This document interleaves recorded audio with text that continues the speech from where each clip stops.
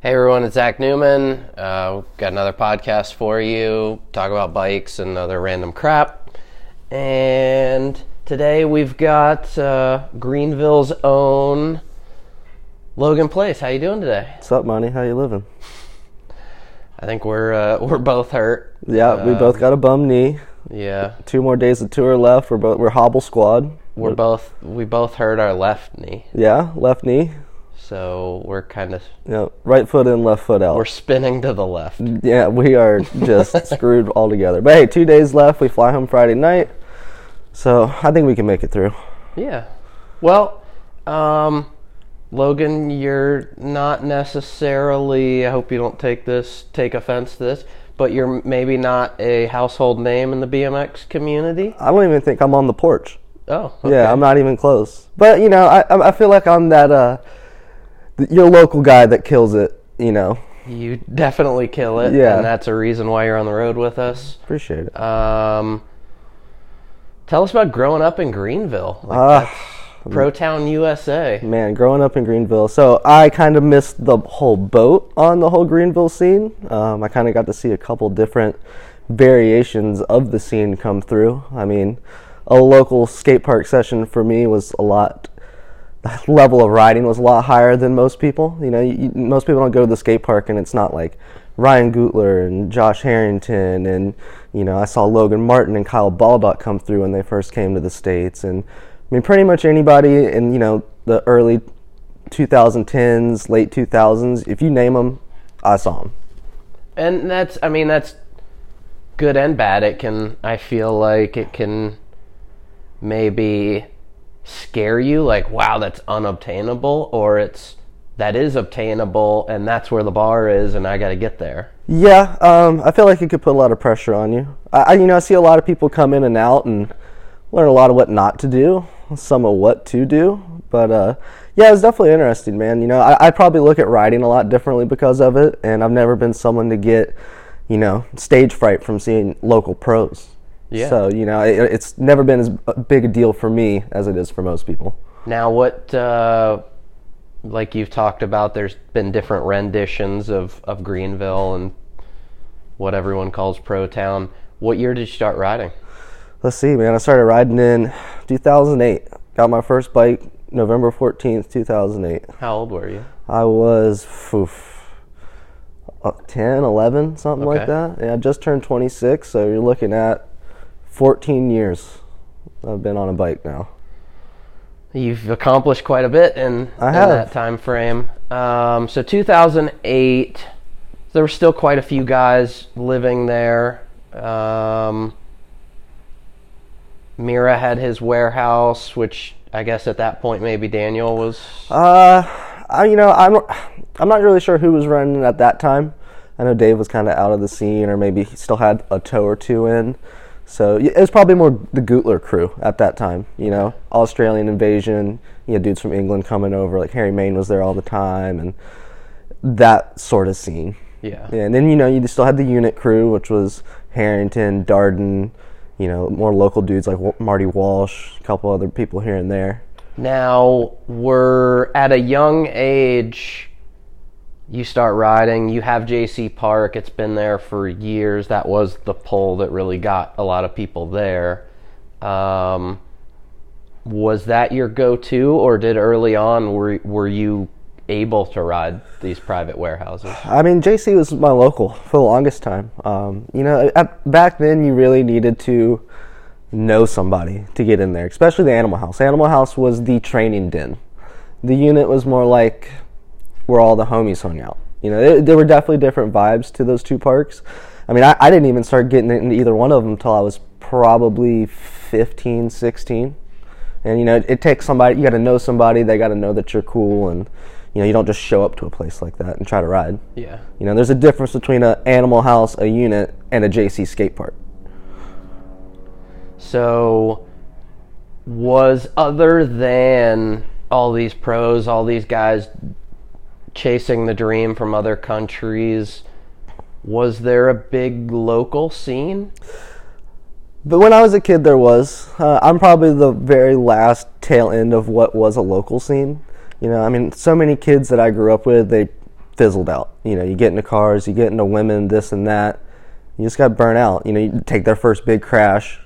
You know, we had some kids that killed it, but nobody that ever really made an impact. You know, I really think the only guy really out of Greenville to make an impact was Harrington.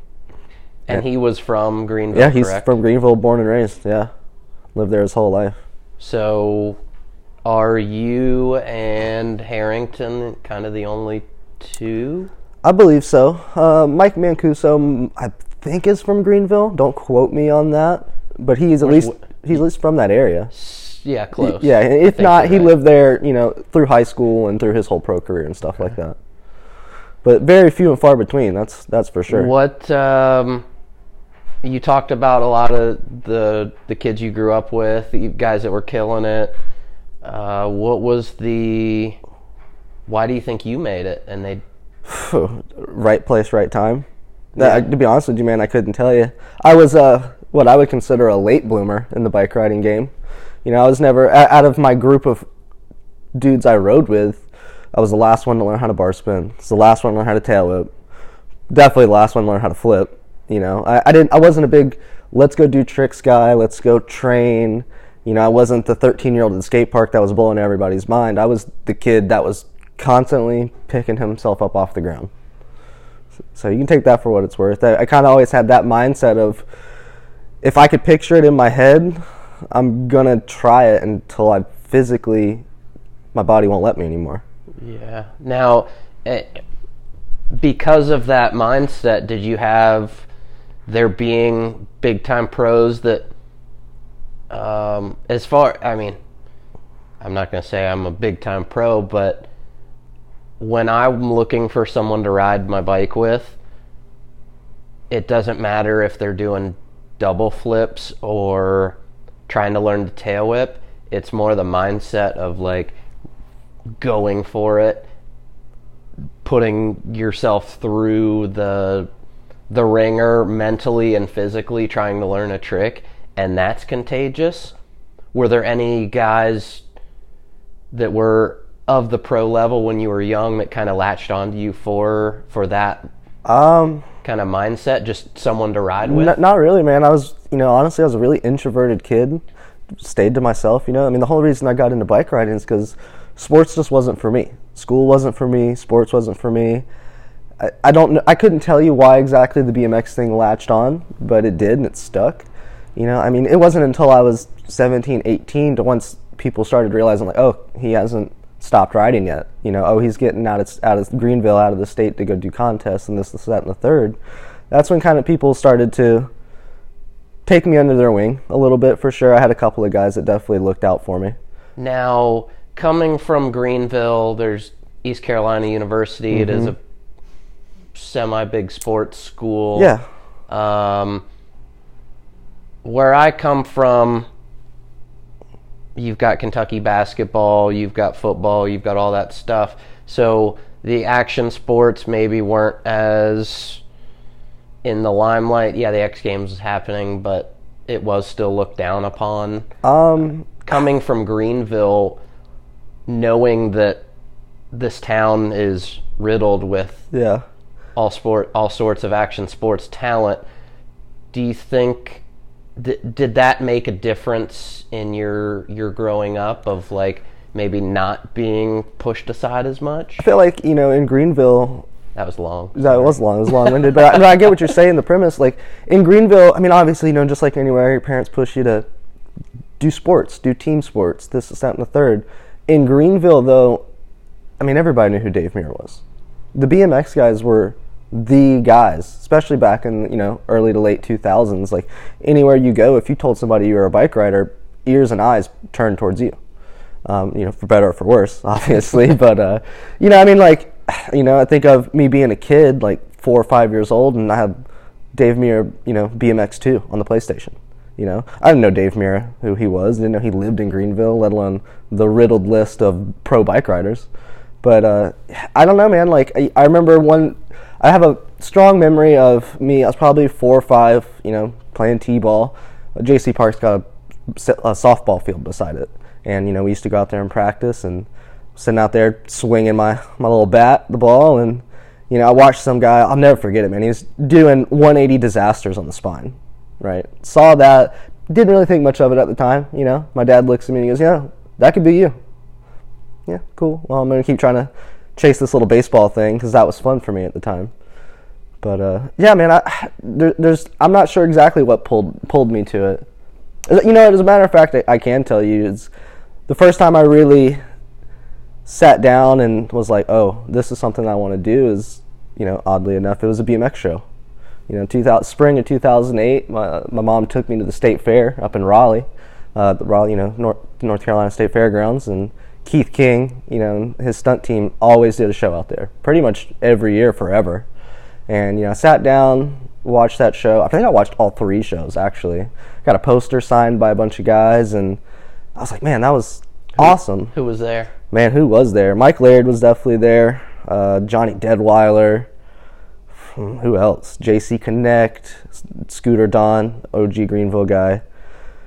Probably a bunch of other dudes that I can't remember right now because I'm not great with names. But I don't know if it was like I want to do this bike riding thing, but something definitely stuck with me that day that I probably didn't even realize till I was way later in life. Yeah, I mean, at a certain point, you did start doing shows for companies. You did start traveling. Is it like subconsciously giving some kid that same feeling you had, or is that conscious? It is now. I mean, so for me, man, like, my age group kind of caught the tail end of the magazine era. We definitely caught the tail end of the Do Tour era. And I was like, when you're growing up, that was always stuff that I wanted to do. Go be a big contest pro, get the cover of a magazine, be in the ads in the middle. And, at a certain age, I was like, I want to just make money riding my bike. It'd be cool. I'm not trying to be rich. Pay me $20 and a soda pop. Just survive. Yeah, dude. Like, it just be cool. I was like, I saw that as a kid, and I was like, that's just something I want to do. And like you said, just putting smiles on people's faces. And now the older I get, I've been touring, 10 years now, since I was 16. And, the older I get, the more I want to make an impact in somebody's life, Not necessarily, hey, go ride a bike. But it's like, hey, if you have a passion of something, whether it's riding a bike or being the best mathematician or being the best chess player, musician, whatever it is, like, you can follow through with that. And, a lot of people are going to doubt you. But if you have that vision, go for it. Dive head in. And that's kind of what especially now in these later years of my show career, I always push that to kids because I feel like that's huge, and that's not something they get to hear all the time. Yeah, I mean, it's follow your dreams, follow your passions. There was definitely, when I was in school, I did finish school, but with my guidance counselor, I remember, wouldn't help me with things because, yes, some of my friends were derelicts, but I wasn't. Yeah. But you could tell it was like, oh, well, he just rides his bike and skateboards.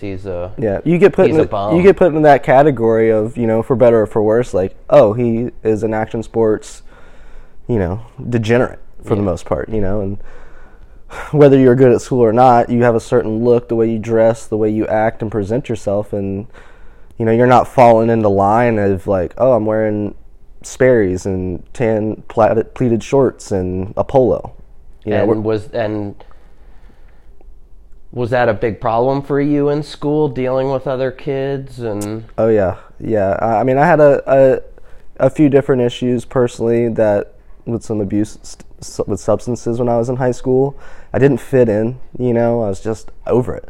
Why would I hang out with these kids my age when I'm at the skate park hanging out with dudes who are 25, traveling the world, hearing all these crazy stories, we're partying on the weekend. Like, that's what I wanted to do, and I ended up dropping out of high school in my 9th grade year, but it wasn't to be a bike rider. I dropped out with no real plan at all. I was like, well, I guess I'll drop out and get my GED and we'll join the workforce. Just because you felt mentally higher up or older, or just didn't fit in school? I mean, maybe I was definitely more mature than most people like in my age range. Like even when I was a freshman in high school, I was hanging out with seniors and people who are graduated and in college. There was getting away from things that you shouldn't have been doing, getting away from the bad crowd, which that was another big thing for me. It was a hard decision to make for sure. But yeah, man, school definitely wasn't for me. I was the kid that when you walked into first period, I was head down on the table sleeping. Oh, we got math homework, didn't do it. That was always me. What were you doing yesterday? I was riding my bike 8 hours a day. That's got out of school at 3. I was at the skate park by 3:45, and I was there until the lights shut off at 10:15. So you had the work ethic. It just wasn't something that the school could channel the way that.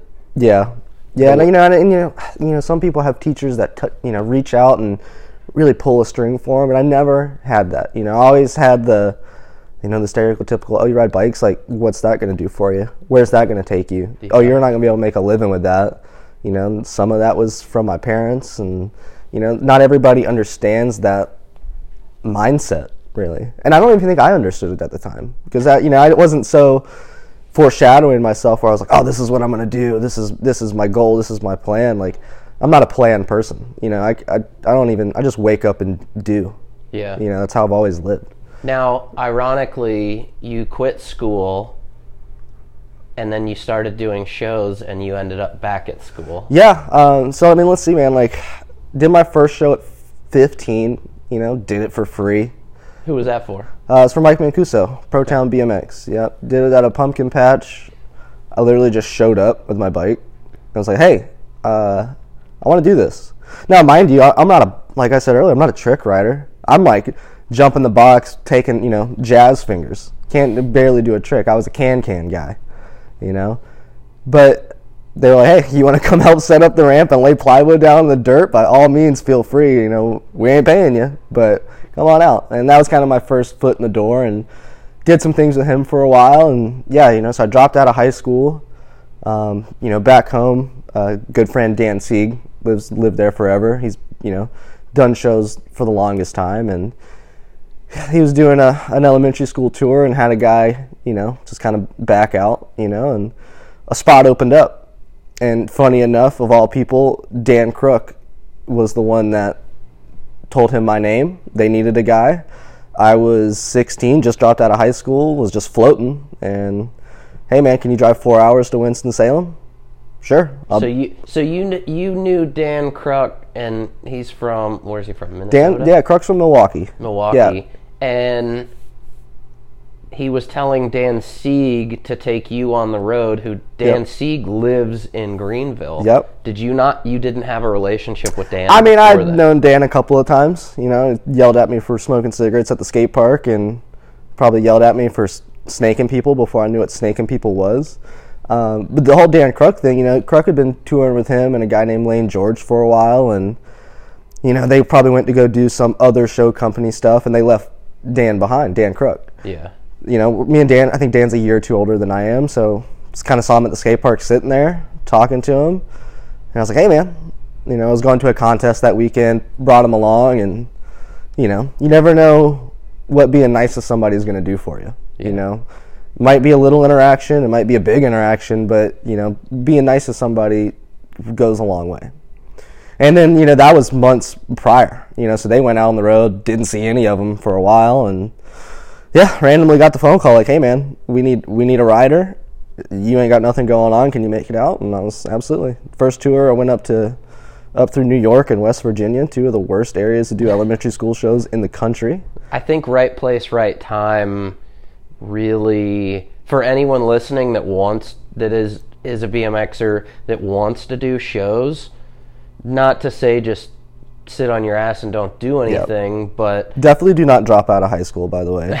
I regret that, but everything does happen for a reason. Yeah, but right place, right time. If you're not open for that timing, it's not going to work. It like, oh, maybe I got to work on my house this weekend, but that one day of shows might lead to 6 months of shows. You never know. Yeah, man. You do 6 months of shows with that company, somebody from that team refers you to another company.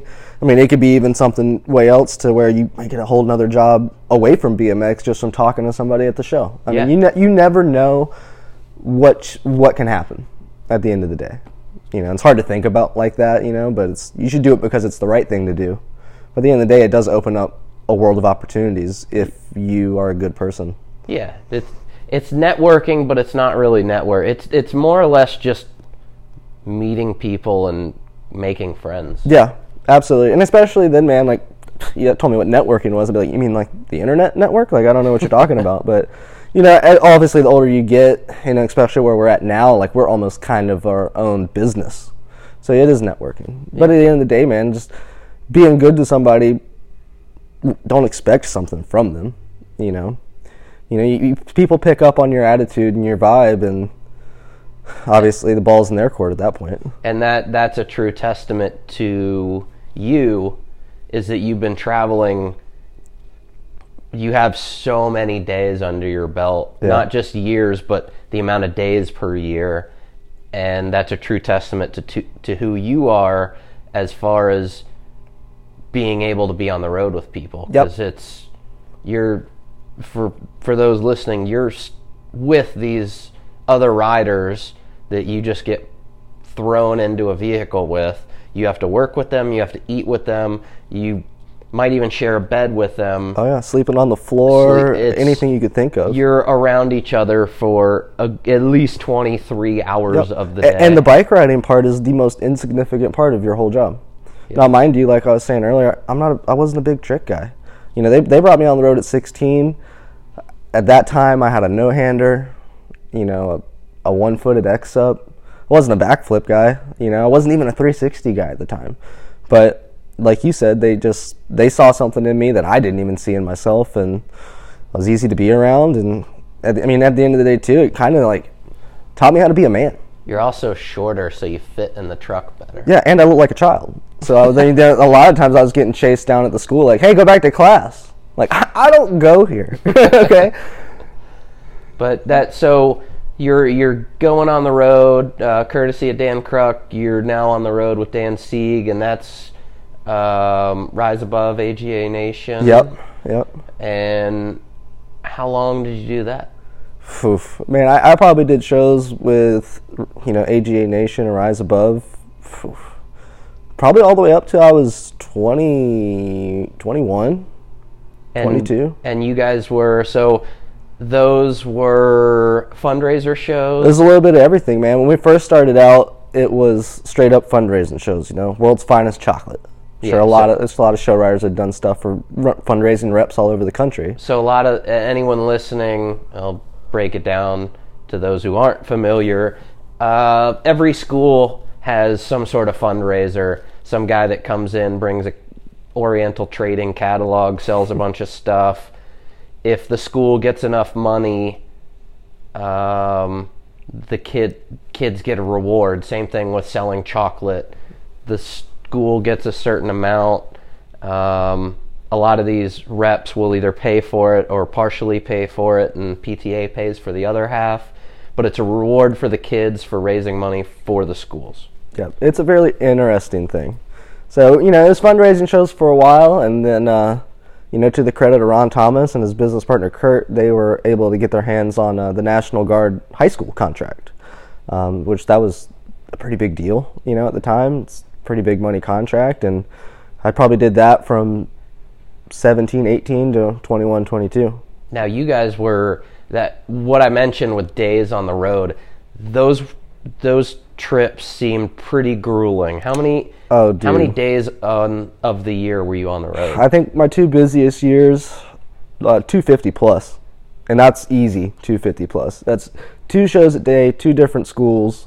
You wake up at 6 in the morning, drive 2-3 hours to the first school, do your show, an hour show, tear down, drive an hour to the next school, do the same thing over again, and then you're driving 8 to 12 hours after the show, and you're doing the same thing the next day. In a year, how many states would you hit?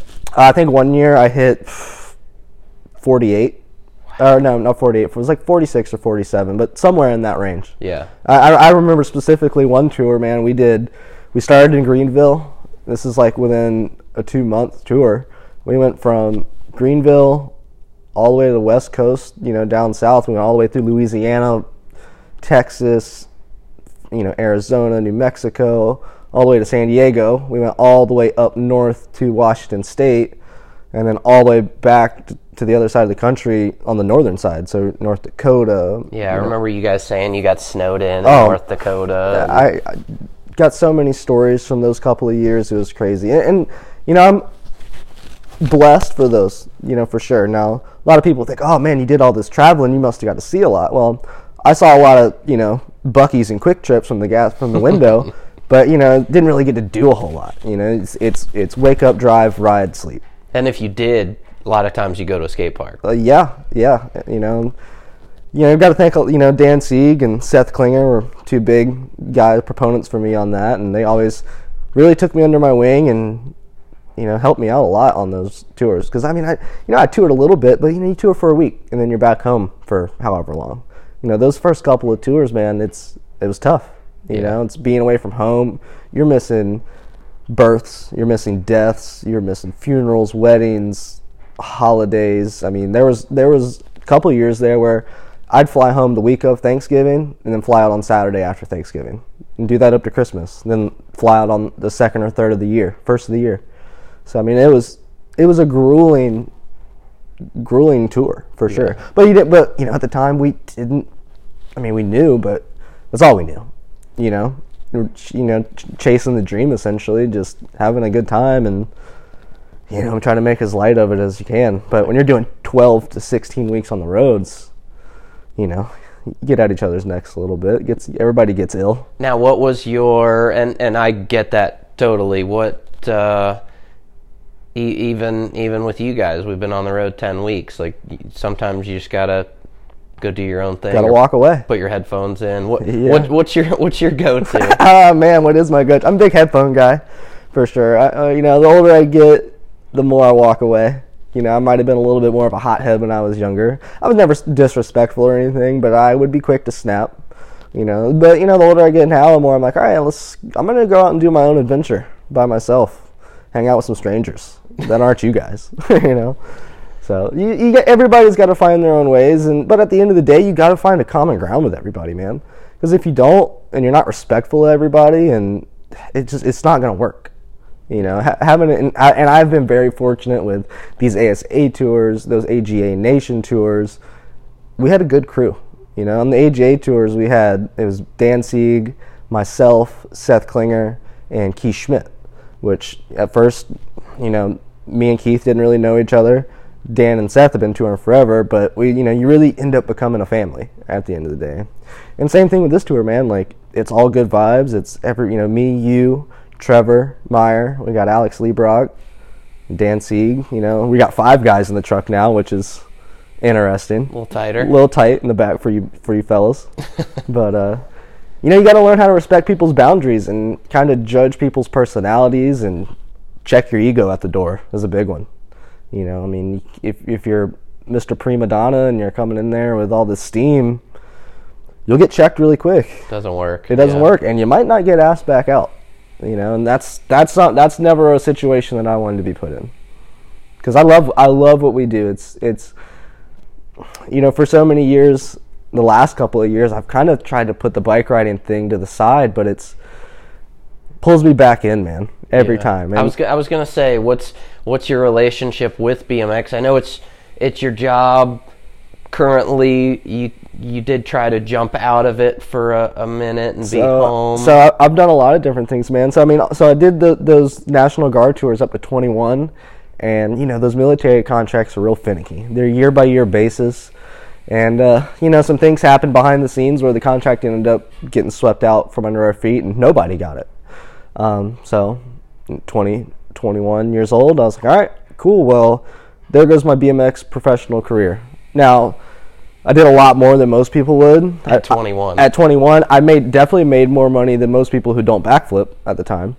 Probably making more money than most of the guys, or some of the guys, winning contests. Yeah, I was making more money than my parents were at the time. If not right there with them, and they have mortgages and car loans and the whole 9 bills. So the contract gets swooped out, and I was like, all right, let's let me go get my first real job.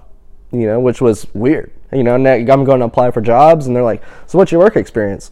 Nothing. I ride bikes. They look at you like you got 16 heads. What is that?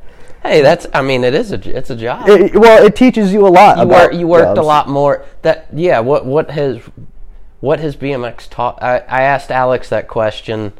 What has BMX taught you in day-to-day life? Like my example to him was like geography and mapping. And it's kind of a loaded question, but a little bit of everything, man. At the end of the day, it taught me how to be an adult.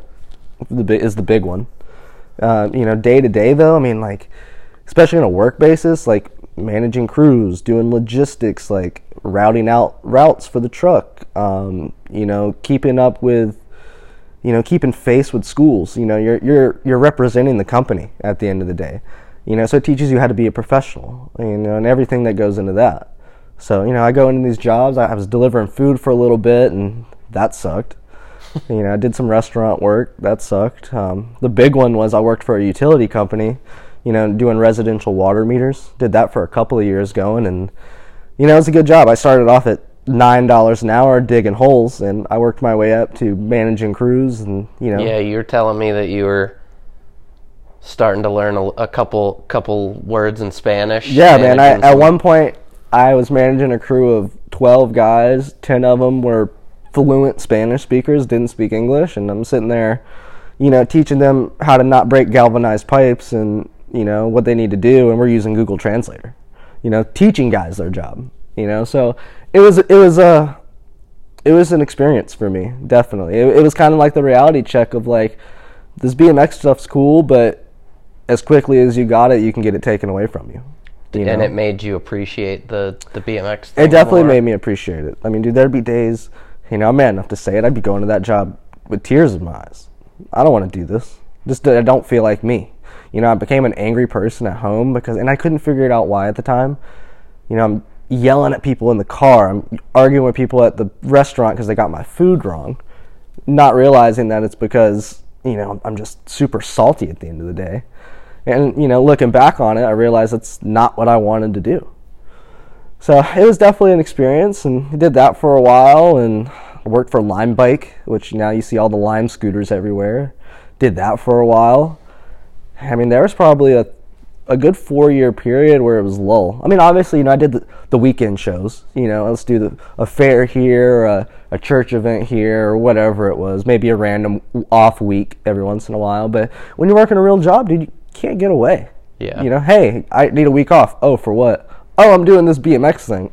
Yeah, no. That doesn't work. And then the show companies don't seem to, after they get that a couple times, maybe 2-3 times, like, well, they just assume that you're busy. It's a dog-eat-dog world, man. You turn down your spot, there's somebody else that's going to take it right behind you. Yeah. And, that's how it works. That's how we all got our spot. But, you got to hope you made a good enough impression on somebody that you still get put in their mind, And that's hard. It is difficult. So, I had a couple-year lull and was sitting at home, and finally, 2019, kind of got back into the full-time show gig. I was living back in Greenville at the time. I had a relationship that kind of hit the rocks, and I was like, all right, gotta rebuild my life here. And before that, you were kind of traveling. You were out west for a little bit. A little bit. Nothing serious. I was just kind of floating. I always rode. I'm gonna be a bike rider until the day I die, no matter what. No matter if I'm working a real job. No matter if I'm doing contests. No matter what I'm doing. This is who I am at the end of the day. Yeah. But I don't even think I was going out west at that time. I was just kind of hanging out, East Coast guy, doing some contests here and there. But really just kind of being a broke bike rider. I didn't have money to do much. And then 2019 hit, and I get a call from a circus company out of I think they're out of Montreal. They're called Hopeful. And they're like, hey, man, like, we have this opportunity at an amusement park in Ohio, Kings Island. It's in just north of Cincy. We want you to come out. I got recommended by Baby Keith Schmidt, you know. So talking about the networking. Exactly, you know, just knowing somebody. And they're like, hey, we think you'd be a good fit. So I was getting laid off at the line bike job. You know, my life was kind of coming to crumbles back home. And I was like, all right, cool. I got out of my lease of my apartment. I packed everything I owned into the back of my Tacoma, and I said, I am out. And I went out there and, you know, right back into the grind. Like, I did 4 months of circus shows, which it was essentially a theater show. You know, I did 3 minutes of bike riding, but I'm in full costume, full makeup. I'm at like 3 minutes of bike riding. I'm acting the other 57 minutes of the show. So it was a whole different aspect of show riding that I never even thought was a thing, you know. So that was a grueling schedule too. We're doing 6 days a week, 3 shows a day, 4 shows on Sunday. So you're doing 3 or 4 shows a day, and I saw your guys' outfits. You guys were like spacemen. Yeah, I was an astronaut. Full on. So were you like tearing your makeup off after the show, or were you full makeup all day? I am like, I'd get there in the morning, we'd warm up, do your own makeup, so that's a whole learning curve in itself. You're sweating profusely because I would be wearing these thick one-piece jumpsuits, essentially. I mean, they got tubing on them, like something that you would never even want to walk around in, and you got to do your sickest tricks in. So, you know, you're sweating, your helmet's rubbing your paint off, and then in between shows, you're in the back putting on foundation and redoing your whole face, which was crazy. So realistically, what is that, a 10 or 12 hour day? Every day dealing with that? Yeah, I would say at least 10. You know, I'd get there probably about 9, got out of there about 5. So it was probably like 8. Okay. You know, it was a job, essentially.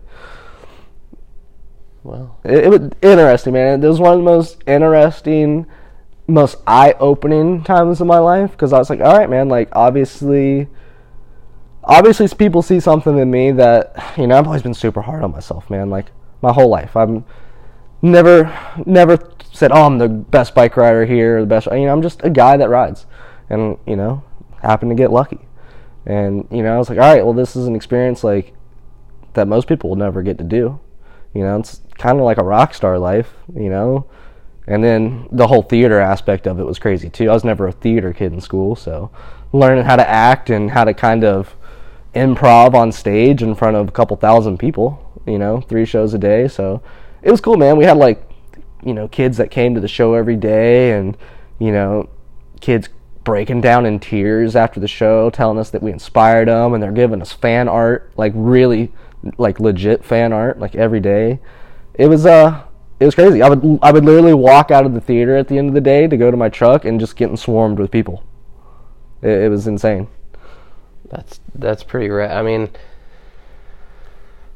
and it makes me feel weird because I'm not that guy, you know. I'm Mr. Humble. Like, I'm, hey, high five. Like, I guess I'll take a picture with you, but like, hey, dude, at the end of the day, I'm just a dude who rides bikes. You just want to, you're just trying to figure out a way to ride your bike. Yeah, dude, like, I'm just here to do 3 cans and cannonballs. I think, and that's, I mean, you just mentioned those 2 tricks.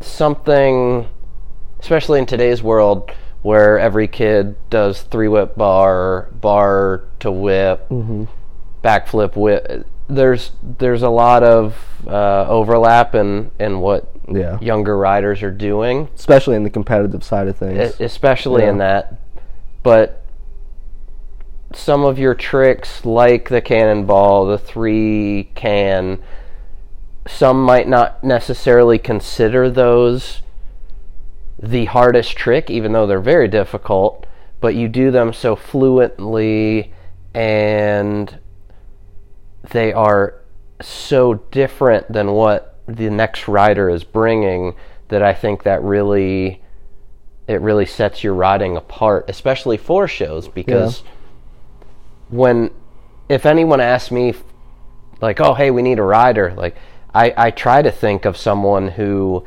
has a wide bag of tricks, or someone who's original. Yeah. Like we had Mason on this trip. Yep. For a couple weeks. Someone that their tricks are going to stand out, that you're not going to get doubles during a show. I think that goes a long way, and I think that's helped you throughout your career. I think it has too, man. And, that comes back from being in Greenville. I saw so many different styles of bike riding. I'm watching Josh Harrington, who is just destroying everything. Then you got dudes like Alex Colborn and Harry Main, who are doing all the big flares and tech stuff. And then you got guys like Dan Foley, who's just going to the moon, landing front tire first. I mean, I remember when I first started riding, the Deadline crew was always in town. So you're looking at Ty and Garrett and all those guys. I just kind of soaked it all in, man. Like, cherry picked what I liked. I've always been a proponent of keep it simple, stupid, or keep it stupid, simple. And yeah, like I've never been a big trick guy. I for the longest time I was go fast at a quarter pipe and go higher than everybody. That's always kind of been my thing. The tricks kind of were just my show thing. Even now, like when I'm at home, I'm not a big trick guy. I'm just, let's go fast, let's go high, and let's land smooth. And like you said, like even with the variety, like I love riding street. I love let's do rails. A hard 180 out of a handrail, do a double kinker. Do stuff down the stairs set, riding flat ledges. We can go to the skate park, ride the big ramps. We can ride the small ramps that suck. I'll go ride the vert ramp with you and do deck slaps and whatever. We can go ride the trails and jump big doubles. And that's why one of the reasons I like traveling with you is because you do want to ride everything, and I too want to ride everything. Anywhere we're at, there's like, oh, there's skate park. Oh, there's a rail. Yeah. I hear there's some dirt jumps. There's a jam. Yep. Let's try to... Let's make it happen. Let's get after it. Yeah. And a lot of that for me comes from, being a young kid, being around all these guys, and I wasn't that good. So you go to the skate park session and you can't ride the spine. Oh, that sucks. I can't ride the spine with these guys. Oh, we go ride street and I can't ride the handrail. Oh, that sucks. Like, now I got to watch these guys ride the rail. Same thing with dirt jumps, whatever it may be. So at that younger age, I was like, I'm going to figure it out. Eventually I will figure it out. And, I just kind of always took that with me throughout my bike riding career. Now you've traveled quite a bit. You still live in Greenville. Yep. If you had to relocate, you've almost got so many your options are so diluted because you've been everywhere. Yeah, I mean, I know people from everywhere. I mean, I almost moved to Long Beach at one point. I mean, if you would have asked me this question 2 years ago, the answer would have probably been a little bit easier. Now I got a kid back home, and balancing the show life and trying to be home. It's a new thing for me now. It's different. I mean, if I had to move anywhere, I'd probably be out in Asheville, North Carolina. Asheville? Yeah, put me in the mountains, dude. I want to be next to a waterfall, no cell phone service, doing my own thing. I mean, there's stuff to ride out there too, but at the same time, man, like, when I was younger, like, I wanted to be out in California. I'd watch these guys ride, and I'm like, I'm just as good, if not better than these guys. And I didn't really realize that fully until I went out there, hanging out with those guys. Austin would have been a viable option at one point. I don't know. But at the end of the day, Greenville, what kind of keeps me in Greenville even to this day, and probably a lot of other guys that moved out there at the time, were it's cheap, man. Like, it's stupid cheap.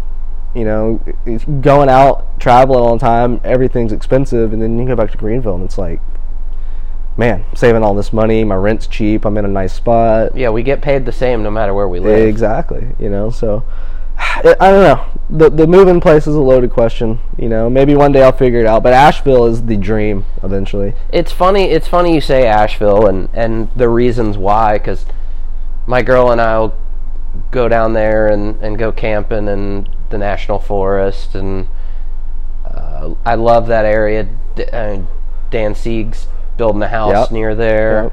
I wonder if something about our lifestyle of being on the road, it's always hustle and bustle. We're in so many metropolitan areas that we just want to get away for a while, but it still has Well, I mean, I kind of sit in a weird spot. I mean, at the end of the day, I'm a hippie at heart, man. Like, sit me out with a bunch of people with armpit hair and living free and doing your thing.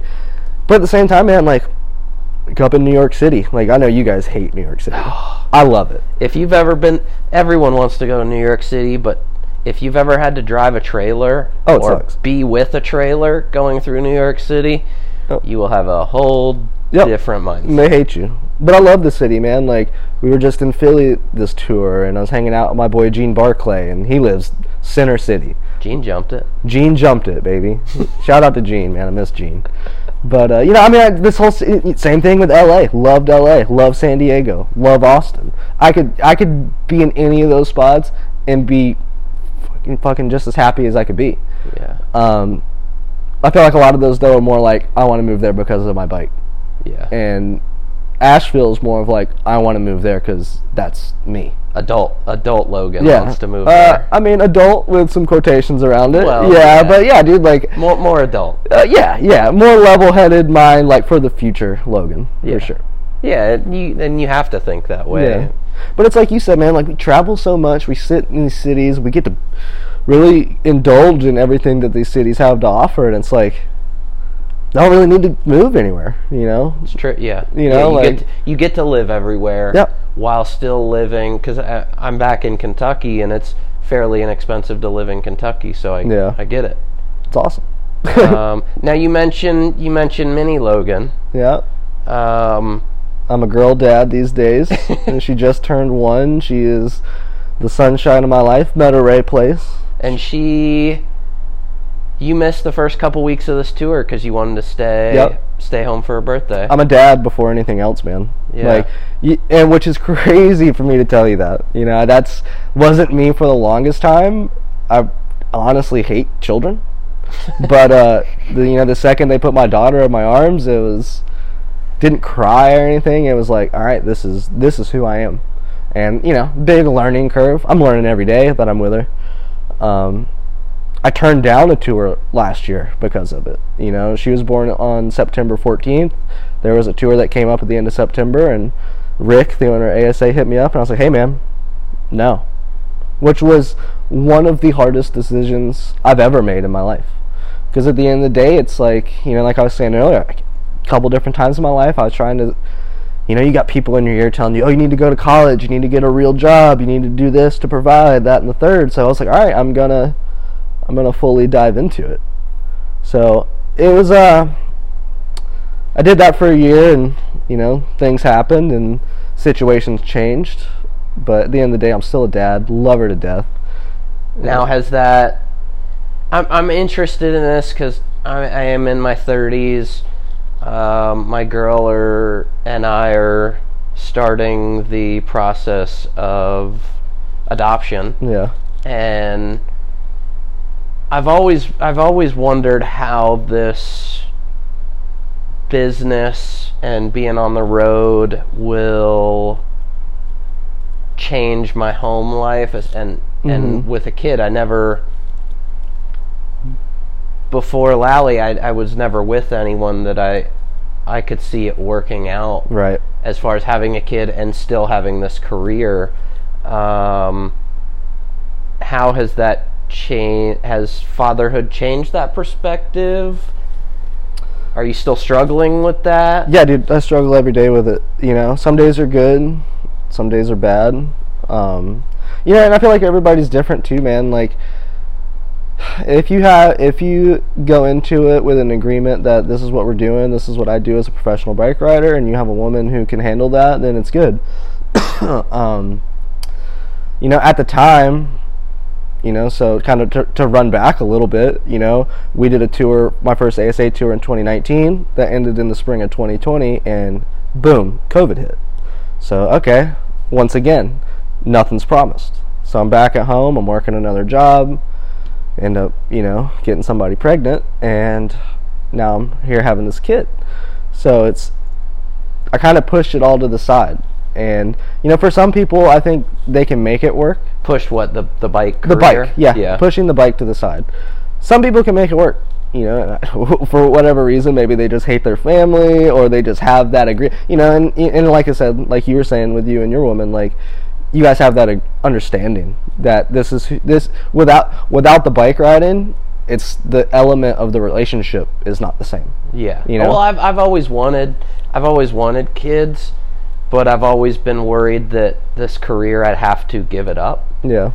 And before I met until I met Lally, it was, she really made it sit well that, like, yeah, plenty of people have careers. Absolutely. They're not bike riders, but her dad was a pilot, so her dad would be gone for a little bit at a time, and then would be off work for a chunk of time. Yeah. So it's not a specific amount of time spread over a month. It's a big chunk for a couple weeks, and then missing a chunk for a couple weeks. So it's a give and take, and I know you've been battling with that and just trying to figure it out. It's hard, man. Like, one thing I've learned in the last couple years since I was 21 is that I'm not the same person when bike riding isn't revolving in my life. You know, like I was saying earlier, I'm an angrier person. I'm a less understanding person. I'm a less motivated person for sure. And those aren't elements to keep up a substantial life, let alone a relationship. You know, with being a dad, man, like I put as much into it as I could, you know, and still am every day. Now, you know, now I got whole new elements of it, but we'll leave that to the side. But man, it's hard. You know, I fly home Friday. First thing I do Saturday is I'm gonna go pick her up from her mom's house, and she's gonna be with me for the weekend, and then it goes right back to, you know, the back and forth game where it's I get her when I can, and whenever I do have the time to be with her, it's 100% into that. You know, I probably won't even take my bike out of the bike bag when I get home. Yeah. Who Who knows how long it'll stay in there. But yeah, man, like it's tough, man. Like, feel guilty sometimes. You know, like I'm getting to be out here living my life, and she's just at home doing her baby thing. You know, but she's awesome, man. Like, light of my life, made me a better person. Cleaned up a lot of things in my life that I shouldn't have been doing. You know, and it, you know, puts a big realization on you that now I got this person that relies on me. Yeah. You know, you see these things in your child that, wow, this is me. You know, I see that in her now, like, fearless. You know, I mean, she's been walking for 4 or 5 months now. Before she was 1, she's been very advanced, and it's like she doesn't care. She's falling over, not even crying, falling off the couch. I'm freaking out, you know, and she's just... I feel like I've seen a picture of her with the same hairdo you got going on. Yeah, dude. Little alfalfa. Right yeah, now. Looking as cute as could be.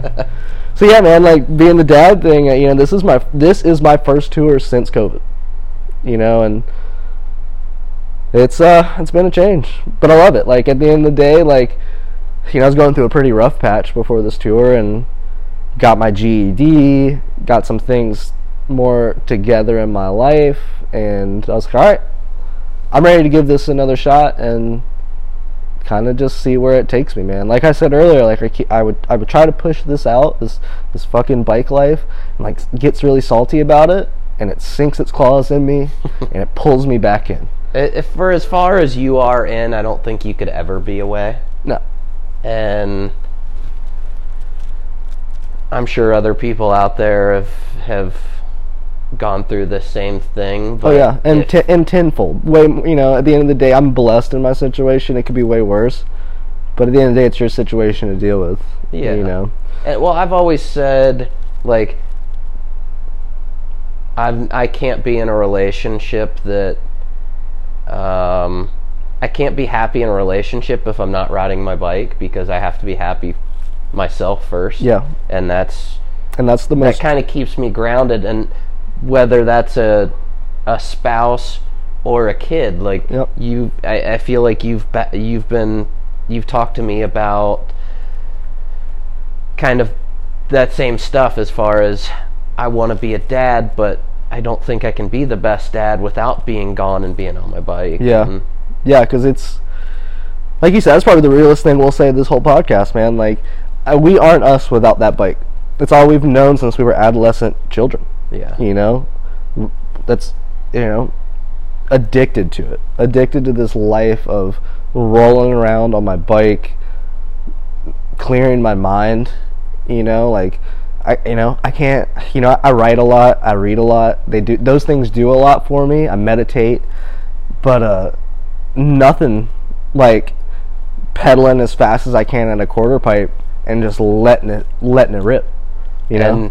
And for those listening, there are some mornings where we're all groggy, we're moving slow, but Logan may be dealing with something, and he is pedaling his heart out. First rip at the quarter pipe, and he's doing 8 feet.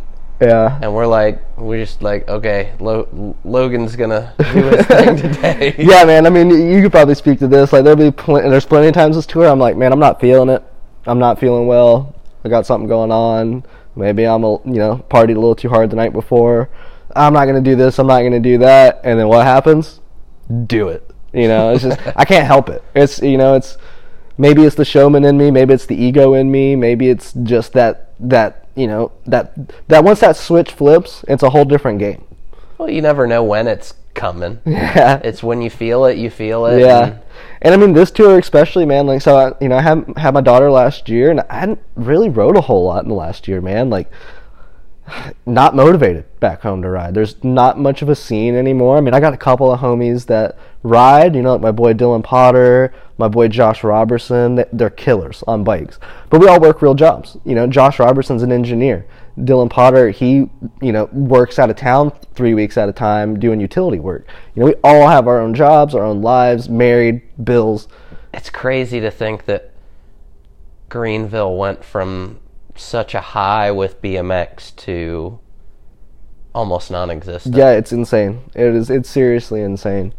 You know, and like, I don't ride, you know, I'll go home, and I'm big on just the 30-minute session. You know, I got my big line that I do. I might 3 the box, and all right, I'm over it. Like, let's go. And, you know, then I won't touch my bike for a month. But I'm sure there's a lot of people a lot of riders in your situation, as far as just getting older, having different priorities, different things that you got to take care of, that are in that same boat. And I feel like maybe I was talking to Alex the other day about that's kind of why I don't ride street as much. Oof, yeah. Because, I need to get home and work on cutting a tree down, or work on this tile or cabinet or whatever, and I only have 2 hours or an hour. I can get the most riding in at a skate park. Mm-hmm. Whereas if I go ride street, half of that's just going to be pedaling around. Yep. Dude, my knees, my ankles, my wrist, can't take it as much anymore. My shoulders, like, still love it, you know, and that's the thing, man, like, and I know you're the same way. Like, we get that eye of the tiger, there ain't nothing stopping us besides us not being able to walk away. Yeah. For better or for worse, you know. And like, yeah, like I was just saying, like, this tour, I've been riding like a freaking madman. You know, I've probably done more tricks for the first time. I was learning a new trick every week. You know, like, there's tricks that I would do. You know, you got your resi tricks. You know, I would do a 3-up on the resi once a year. I would, you know, I've been double trucking the box jump. Never took that trick out of the foam pit till this tour. And I just been ripping them in the middle of a show in front of thousands of high school kids that are waiting to see you bounce off the ground. You know? I'm going to prove them wrong. Yeah, I mean, and it's been crazy. Like, I've kind of been like, all right, I'm either going to try this and roll away every day, or I'm going to get hurt and I'm going to get sent home. Yeah. You know, which is probably a terrible mindset to have, but it's like, to be 100% honest with you, Zach, like, I came into this tour thinking that might be my last tour, and I'm going to end it on my terms. Not taken away from me because a contract ended, not taken away because of some crazy COVID shit. Like, I'm going to end it on my terms. Yeah. Whether I do it again or not, that's up to me, and that mindset's definitely flipped for me a lot, you know, because at the end of the day, like we were saying, this is who makes us. Yeah. You know, and I'll have to figure all the little nuances out on the way, but man, like, I've been enjoying this trip. I've been enjoying riding with you guys. Like, we've all just been going off every day. You guys have been doing huge wall rides out of the quarter. Alex has been flip whipping every day. You were talking about we ended up going to Woodward one of these weekends and taking stuff from the resi and just throwing it into the show. One of Dan's favorite tricks is no-foot can one-hander, and I don't know if had you done that trick before? No, never done it before. You learned it while at camp. Yeah. You did it once or twice over the box in shows, and then you proceeded to do it fakie. Yeah. After that every day. Yeah. I don't know, man. I've always been like that. Like, if I can do it here, I can do it there. Like, just gotta feel it, dude. Like, I can't explain it, and people probably think I'm a little crazy for it because I'm not all scientific with it. Like, I'm not like, oh, I gotta tweak this and do it in the foam pit this way and do it like, let's just fucking send it and see how it works. Yeah. Now, with that being said, like, I know myself very well. You know, I'm not doing flip whips into the foam pit because I don't want to. You know, I mean, you could speak to this, Zach. Like, our first tour with this ASA, I wasn't doing backflips. You didn't flip at all. Upright peg. No, I was doing cannonballs in the middle of a backflip train. So you take that as you want. But it's still wild. It's well for us, yeah, but for kids, you know, you're in the middle of a train, you do the first flip, and the kids go, freak out. I do my craziest trick, and it's dead silent, and then the guy behind me flips, and it's the biggest pop again. It sucked. And I was in that boat too, because I did my first show at, I was 17. I was senior in high school. Yeah. Coincidentally, also at a fall thing. It was at a haunted hayride. What is that? What is that about? You know, what is it about sprint or the fall that just makes people want to do shows? I couldn't tell you. Hey, but corn maze, baby.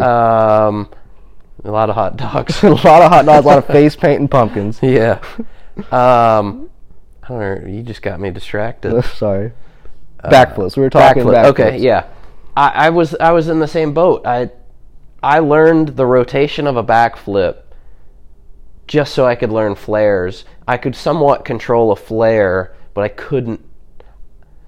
By the time I flipped a box jump from the takeoff to the landing, I had been flaring a vert ramp for 6 years. Oh, wow. I think. And I only learned the flip because I was like, okay, well, I want to try to make it with riding vert. That was my first goal. That's why I did the flare. And I was like, well, really the way to make money, and I was slowly learning, was doing shows. And I was like, I have to, as much as I don't want to do this, and it is scary. Yeah. Getting to that point flipping, I was like, I have to. It's how you make your money. Yeah. And look, man, I missed out on a lot of opportunities because I didn't backflip. You know, I mean, it comes down to I got opportunities because I knew a guy, and like we were talking about earlier, like, you're easy to travel with. You do well in the schools. You don't look like a complete bum, hoodlum when you're walking in, reefing or smelling like reefer, anything crazy like that. But I missed out on a lot of opportunities that I could have got because I wasn't a backflip guy. Yeah. Oh, he doesn't flip? Sorry. Yeah, there's certain things that my first backflip I did, I was 21, and that was in 2018. Yeah, I think 2018. However old I was then. I did my first flip to resi. I did a handful of them, and didn't do them again for a long time. And started doing this tour, and I was like, all right, like, need to get serious about it. We were up in Detroit at Ron Thomas's ramps he had at the time. Knocked myself out cold doing it. Feebled down the side of the resi. To be fair, Logan just travels a little bit to the side in his flips. Yeah, it was bad. And he did a perfect flip, but his front wheel landed on the resi, and to the side of it was a wood landing, which was a little bit steeper. So when his front wheel landed on the plastic, back wheel landed on the wood, it just instantly looped him out. Yep. Had his back wheel landed in the landing, the resi landing, he would have been fine. Yep. But that definitely set you back a little bit. Yeah, it was a rough one, man. And let's see, and so that was 2019. I stopped. I had the flip block, and I had the flip block then too. But I was like, all right, let's just do it. And then I went up to camp in 2020 during COVID of all times. And funny enough, Gene Barclay I was just talking about, he was up there working with me that summer, and he taught some kid how to flip. His brother rode bikes. He was a skateboard kid. He's like 8, never ridden a bike before. Literally, Gene taught him how to backflip. Within 20 minutes, kid was doing it on the resi, from foam pit to resi. So I'm working my shift. He sends me the video of it, and I was like, this motherfucker, dude. Like, all right, that's it. Like, I literally didn't pad up, threw my helmet on, went across camp, and pedaled full speed at the resi, and now I'm doing backflips. And did one? Did one. It was just that kid? It was that kid. That one instance that was just got under my skin. I took it personally. Yeah. You know, for better or for worse. Good for that kid. Shout out to Gene for teaching this kid how to flip. But, yeah, I mean, I probably did some into the foam pit. Like, I would always do them into the foam pit every once in a while. I hate foam pits. Like I said, it's never about, like, you can ride with someone that might be above your level, but if they're not pushing themselves, it's sometimes better to ride with the person that's fresh, that's pushing themselves. In this instance of this kid. So, I mean, I was there for 6 weeks. I flipped the resi every day, full speed. I flipped the box jump there a couple times. Cool. Was stoked. Didn't do them again. All right? Like, literally, flipped a couple airbags here and there, but whatever. Like, literally, man, like, this tour, first day I looked at Zach. I said, hey, man, get ready, because I don't know what's about to happen. And we've been good ever since. Like, I mean, I've bobbled a couple since then. I fell on one a couple weeks ago, and my knee popped on one today, and I chicken nugget the hell out of it. But you know what? Like, you know, you learn how to figure it out. But I mean, literally came into this tour, hadn't been riding. You know, I told you, like, hey man, I haven't done tricks in a while. Hadn't really done much in a while. And that scares me probably more than it scares him, because he leads the train. Yep. I'm number one. Well, we'll just figure this out. And I'm like, yeah. But sorry for being so nonchalant. I'm the one that has to take, if something's going wrong, and the one that you pulled a little hard and you knew it was coming. Yep. And you prepared for it and just kind of ran out of it. Yeah, I kicked the bike. I got out of everybody's way. You were coming down coming down on the landing as my front wheel leaves the coping. Yep. So I see him put his foot down as I start to backflip, and at that point, I'm blind to everything and have absolutely no clue, and it's just a hope for a sliver of landing that I can roll away without hitting him or his bike. And we did it seamlessly. And it worked out. Literally fine. After the show, some teacher came in and she's like, oh, you did that on purpose? I was like, yeah, no. Thanks. And if anybody else asks, tell them yes, but it won't on purpose. I've had a kid ask me that. Yeah. I was like, you get paid more to fall on purpose. We don't get paid enough. No, not at all. And, you know, like, you and Alex, I don't think I've seen you or Alex go down once this tour. You guys, I mean, maybe slip a pedal here and there. Yeah, knock on the wood. I mean, hell, dude, first day, launched out of a cannonball out of the freaking sky. Fell out of the earth. Was that the first day? That was day one. If not day one, first couple of days, but yeah. That was the day I met a dude there that had a first-gen medal. Yeah, dude. Yeah. So, I mean, you know, like, I'm very nonchalant. I'm very carefree. Like, whatever, dude. Like, whatever's going to happen. Like, probably way more than I need to be most times. But, you know, it works out. Like, I know what I can do. I know what I'm capable of. And cannonballs I do all the time. And I could not do them for a year. And I could go and do one first try. But, you know, just came off the lip weird. Leaned back and, you know, called it in the air. Like, I'd rather fall like this than loop out trying to get back on the bike. What, other than was it solely that kid that really got you?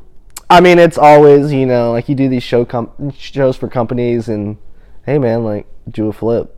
Well, like, I mean, it was so many different elements of it. Like, you watch kids who can barely do anything and they're doing backflips. Well, like, one of your big things that you were afraid of a lot with the flip, you could flip, but you would kind of laterally flip. Yeah, I would, like, you would travel to it was the right. Weird, man. Like, my flip would be straight, but my hips would be offset to the side, like to the left side. So, I mean, if you could imagine, like, how you would look side saddle, but with both feet on the bike, like, I'm almost flipping beside the bike, and it would just literally just pull me. And I didn't know how to fix it. How did you overcome that? I went as fast as I could and did nothing. Okay. Yeah. I think keep it stupid simple. There you go. That's how that is the biggest thing, man. Like, turn the brain off. go, you know, and my flip is really high, probably higher than it needs to be. But you know, I did that at camp in 2020, and then like one day I just went out to the park. I was like, I'm just gonna do fly out flips, and that way, whenever the time comes, I'm at least comfortable with the upside down part, because that was the problem that always freaked me out. Like being upside down, I didn't like. Yeah. You know, like did not like it at all. I still can't backflip on a trampoline. I still hate it. I do flips every day. Hate it. Hate it. It's my least favorite trick I do. And they look good. You know, I'm stoked about it. You know, you and Alex have years of backflips under your belt. I have months. Well, I think for me it helped. So when I got called, Micah called me to do show. This was 2013. He called me to do shows and said, hey, got that monster truck show, you have to flip at the end. I'm like, oh crap, okay. Well, I don't really flip, but I'll flip to the deck, that's fine, whatever. Yeah. And then he sent me a picture of the ramp, the golf cart ramp. It has no deck. Ain't got no deck, boy. Like, oh crap, okay. So I had to go, I went to Ray's, and I was like, I'm just going to fire out a bunch of flips, make it. I'm like, this is what I have to do. I have a timeline. I've got to get it. I honestly think Ray's having a short ceiling helped. Yeah. Because how you said you're not comfortable upside down, I saw a floor, which is technically the ceiling. I saw something under me the whole time. Yeah. Whereas if you go to Woodward, same thing. You've got something underneath you, but when you're outside, which was that one that you did at Ron's, you're fully blind to how fast you're rotating until you see the ground. I mean, honestly, man, like, whether I'm inside or outside, like, I don't see nothing. Really? Yeah, like, I spot my landing, but it's just, here we go. I feel like I'm better inside. Yeah. It's the same for me either way. Like, you know, it's go as fast as I can and do nothing. Just lean back a little bit and let it go. And then, you know, once I'm upside down, I spot the landing. But it's, you know, I'm not going to do a single backflip till we do shows again. You know, it's not that trick. Just it's not for me. I'll do it because, you know, it's part of my job, and I take it personally because I know I can do it. I have all this bike control, and there's no reason I can't do it. You know, me and you have been talking this tour, and I said something to you one day, like, I can do anything. Call that ego or whatever you want. Like, physically, when I'm on point, in my mind, I can do literally anything that I want to do, but it's got to be in the I want part of it. If I want to do it, I'm going to do it. Yeah. But if I don't want to do it, I ain't going to do it. And I don't care how much you're paying me. Like, you're just going to have to deal with it. You know, and then, you know, better for worse, that was kind of my mentality for a long time. Yeah. But not flipping, got all these other tricks under my belt show-wise that I just got down so dialed. And once again, other tricks that I didn't learn at a skate park necessarily, like, I just learned them at a school somewhere. You know, like, you fall, you're messing up a gym floor.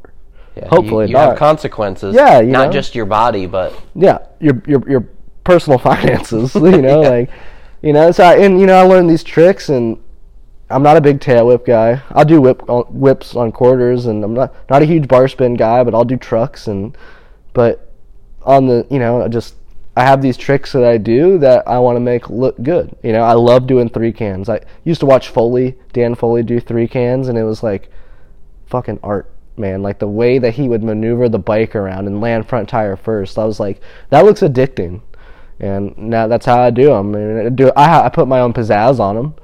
But, you know, I love doing that trick. Do it on everything. Cannonballs the same way. Like, used to watch Josh Harrington do cannonballs all the time.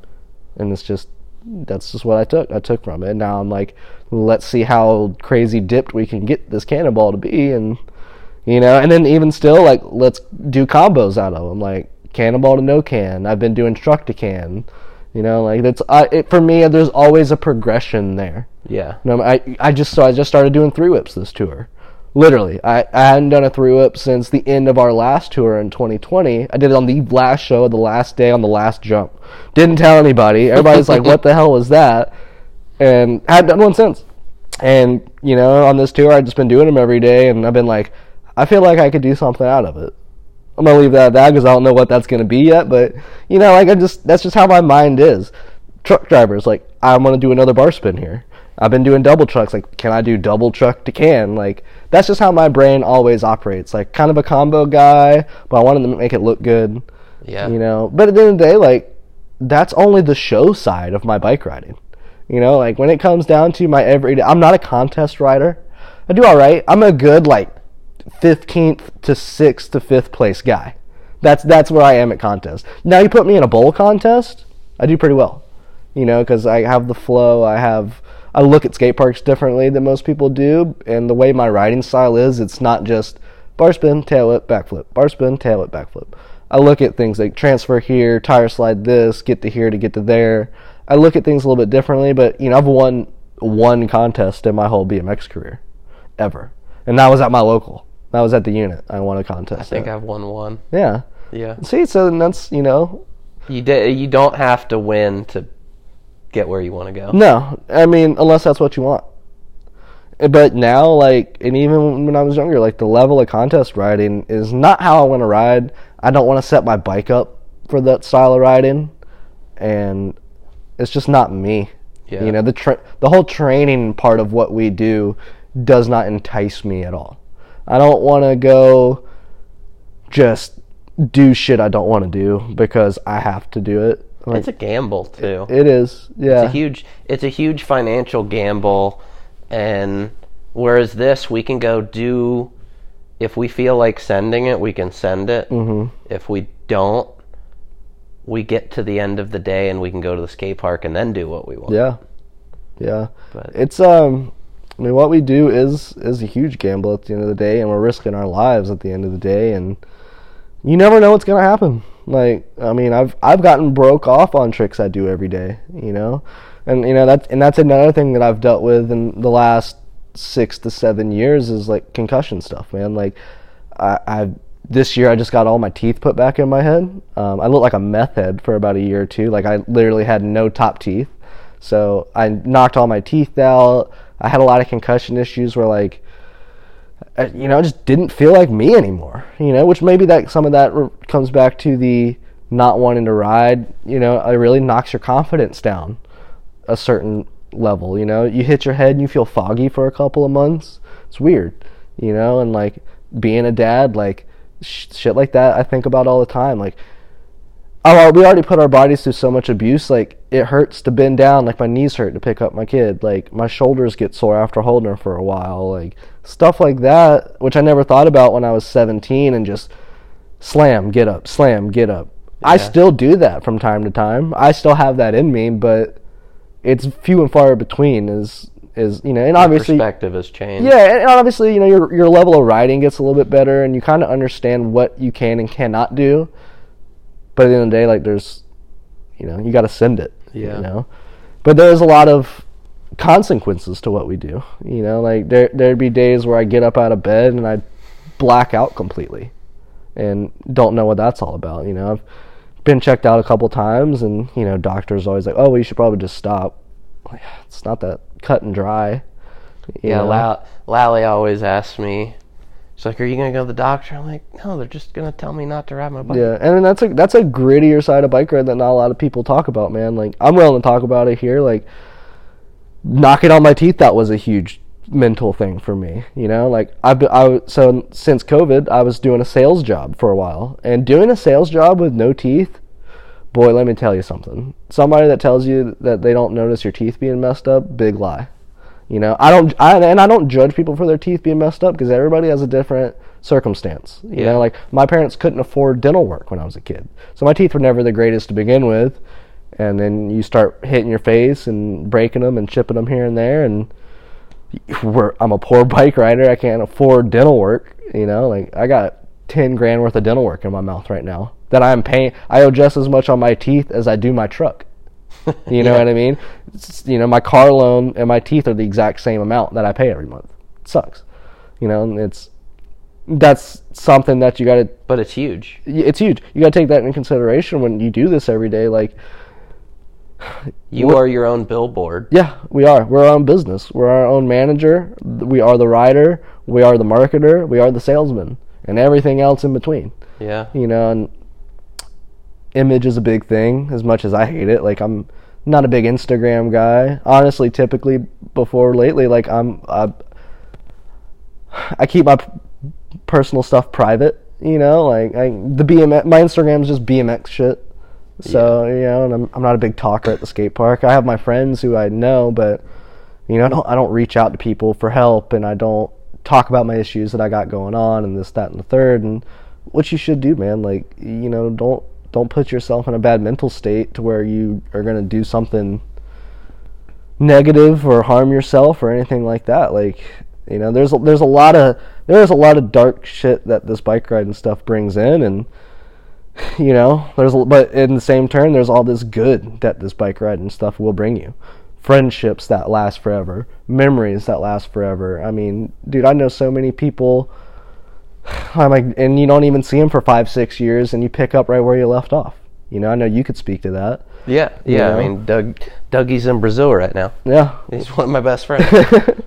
Shout out to Dougie. Yeah. So it's, that is an awesome thing about this job, is that your radius of life is, yeah. And that's one thing that, like, does a young kid understand that? I know I didn't 10 years ago, you know, 13 years ago when I first gotten into it. Like, I didn't think about the long-lasting effects of what I'm doing. Like, would that have turned me away from what this is? No. Because at the end of the day, like, I could get up out of bed and slip and fall and knock myself out. I could get hit by a car walking across the street, or some drunk driver hit me while I'm driving. You know, whatever that scenario could be, like, dude, you can go out in a way that is out of your control. Yeah. You know, and it's like, at the end of the day, this is a very controlled chaos. And I'll ride my motorcycle to the skate park with my BMX bike on the back, and I actually wear a 3/4 helmet on my motorcycle. Yeah, and then I wear a full face motorcycle. Yeah, and he's running a DOT certified beefy helmet at the skate park.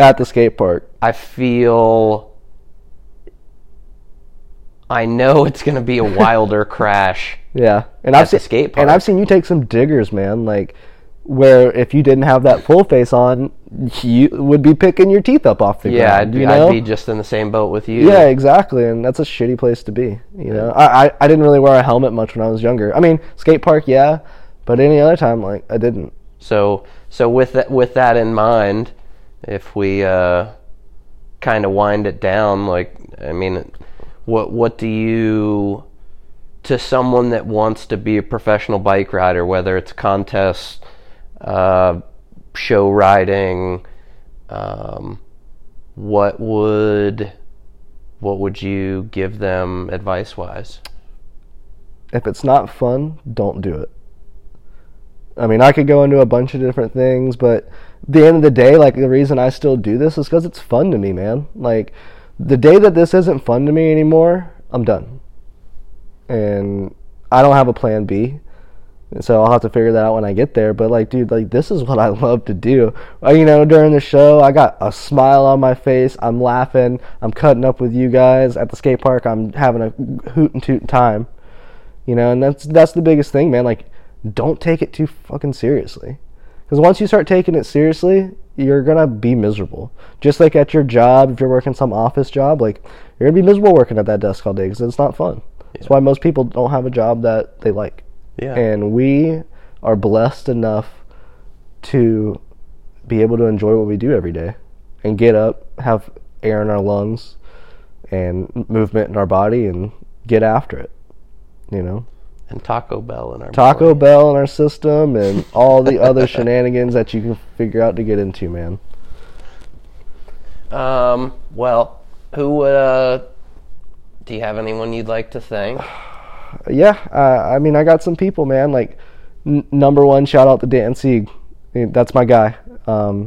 Without him, I wouldn't be the man I am today. I wouldn't be here doing these shows. Who knows if I'd still be riding a bike. So shout out to him first and foremost. You know, shout out to Dylan Potter, Gene Barclay, Josh Robertson, all my homies back home. You know, my parents for putting up with me the best they can, and all my other friends for always checking in on me, man. And If I had to end this off, I just want to say, like, if you're having a problem, whether it's with mental health or abusing substances or whatever it is, and you don't feel like anybody understands you, like, reach out for help. Like, it's out there, and your life is worth more than that dark period that you're going through. At the end of the day, like, there's somebody out there that is willing to listen to you, even if you don't think there is. And yeah, and I'm a big proprietor on all that, man. So take care of yourself, take care of your body. Do as I say, not as I do. But I'm learning from experience every day. So I appreciate you having me on, dude. Yeah. Me and Zach's been talking about this easily since 2019. So I'm so glad that he has pulled the trigger on this, followed through, and have you name dropped it yet? Are we dropping the name on this? I don't know. I mean, I've changed it 1,000 times, but right now it's biked up. We're biked up, like talking bikes, but we're mic'd up. Yeah. So it's an honor to be on maybe the one and only biked up episode. Maybe the next 3 will be something different. We'll figure it out. I guess we haven't fully taken it to wood. Names and we just hit the side of the foam pit, I think. But man, I appreciate you having me on. I mean, I don't know if anybody listens to my BMX opinions, and like we said earlier, like I don't have a name or anything in this bike ride and shit, but I've been doing it. It's who I am. Yeah. And you've influenced by doing this the amount of kids that have seen BMX and gotten so stoked on BMX has that same kid in 2008 who sat at Keith King's bike show and got inspired, who was me. We are doing that for somebody. If we help out one kid a tour, I mean, we're probably doing way more than most people are. Well, I mean, even then, like, I just see it as, and I talk to teachers about it, like, if we can come into the school and tell these kids we get paid to do a backflip in their gymnasium, and someone says that whatever job they want to have when they're older, there's no way they can make money at it. Yeah, right. Yep. We're doing backflips in their gymnasium, so there's a way to make it there's work. People making money playing video games in their house right now. My friend Brett. Do you know Brett Downs? I know of him. Brett's a rep for some companies. He's a plywood hood. He's been in the BMX scene in the industry for a very, very long time. His kid is out making. I think he's making more money than Brett playing video games. Dude, I mean, get after it. Whatever you want to do, get after it. Don't let people influence you in your ear. Like, if you have a vision and you have a dream, and a lot of us don't have a plan B, get after it. Because if you have a plan B, you're already setting yourself up for failure. So, hey man, I appreciate it. Love you, dog. Love you too. People want to follow you, Instagram? At Logan Place. LOGANPLACE. All right. Thank you guys for listening. We're out of here. Cheers.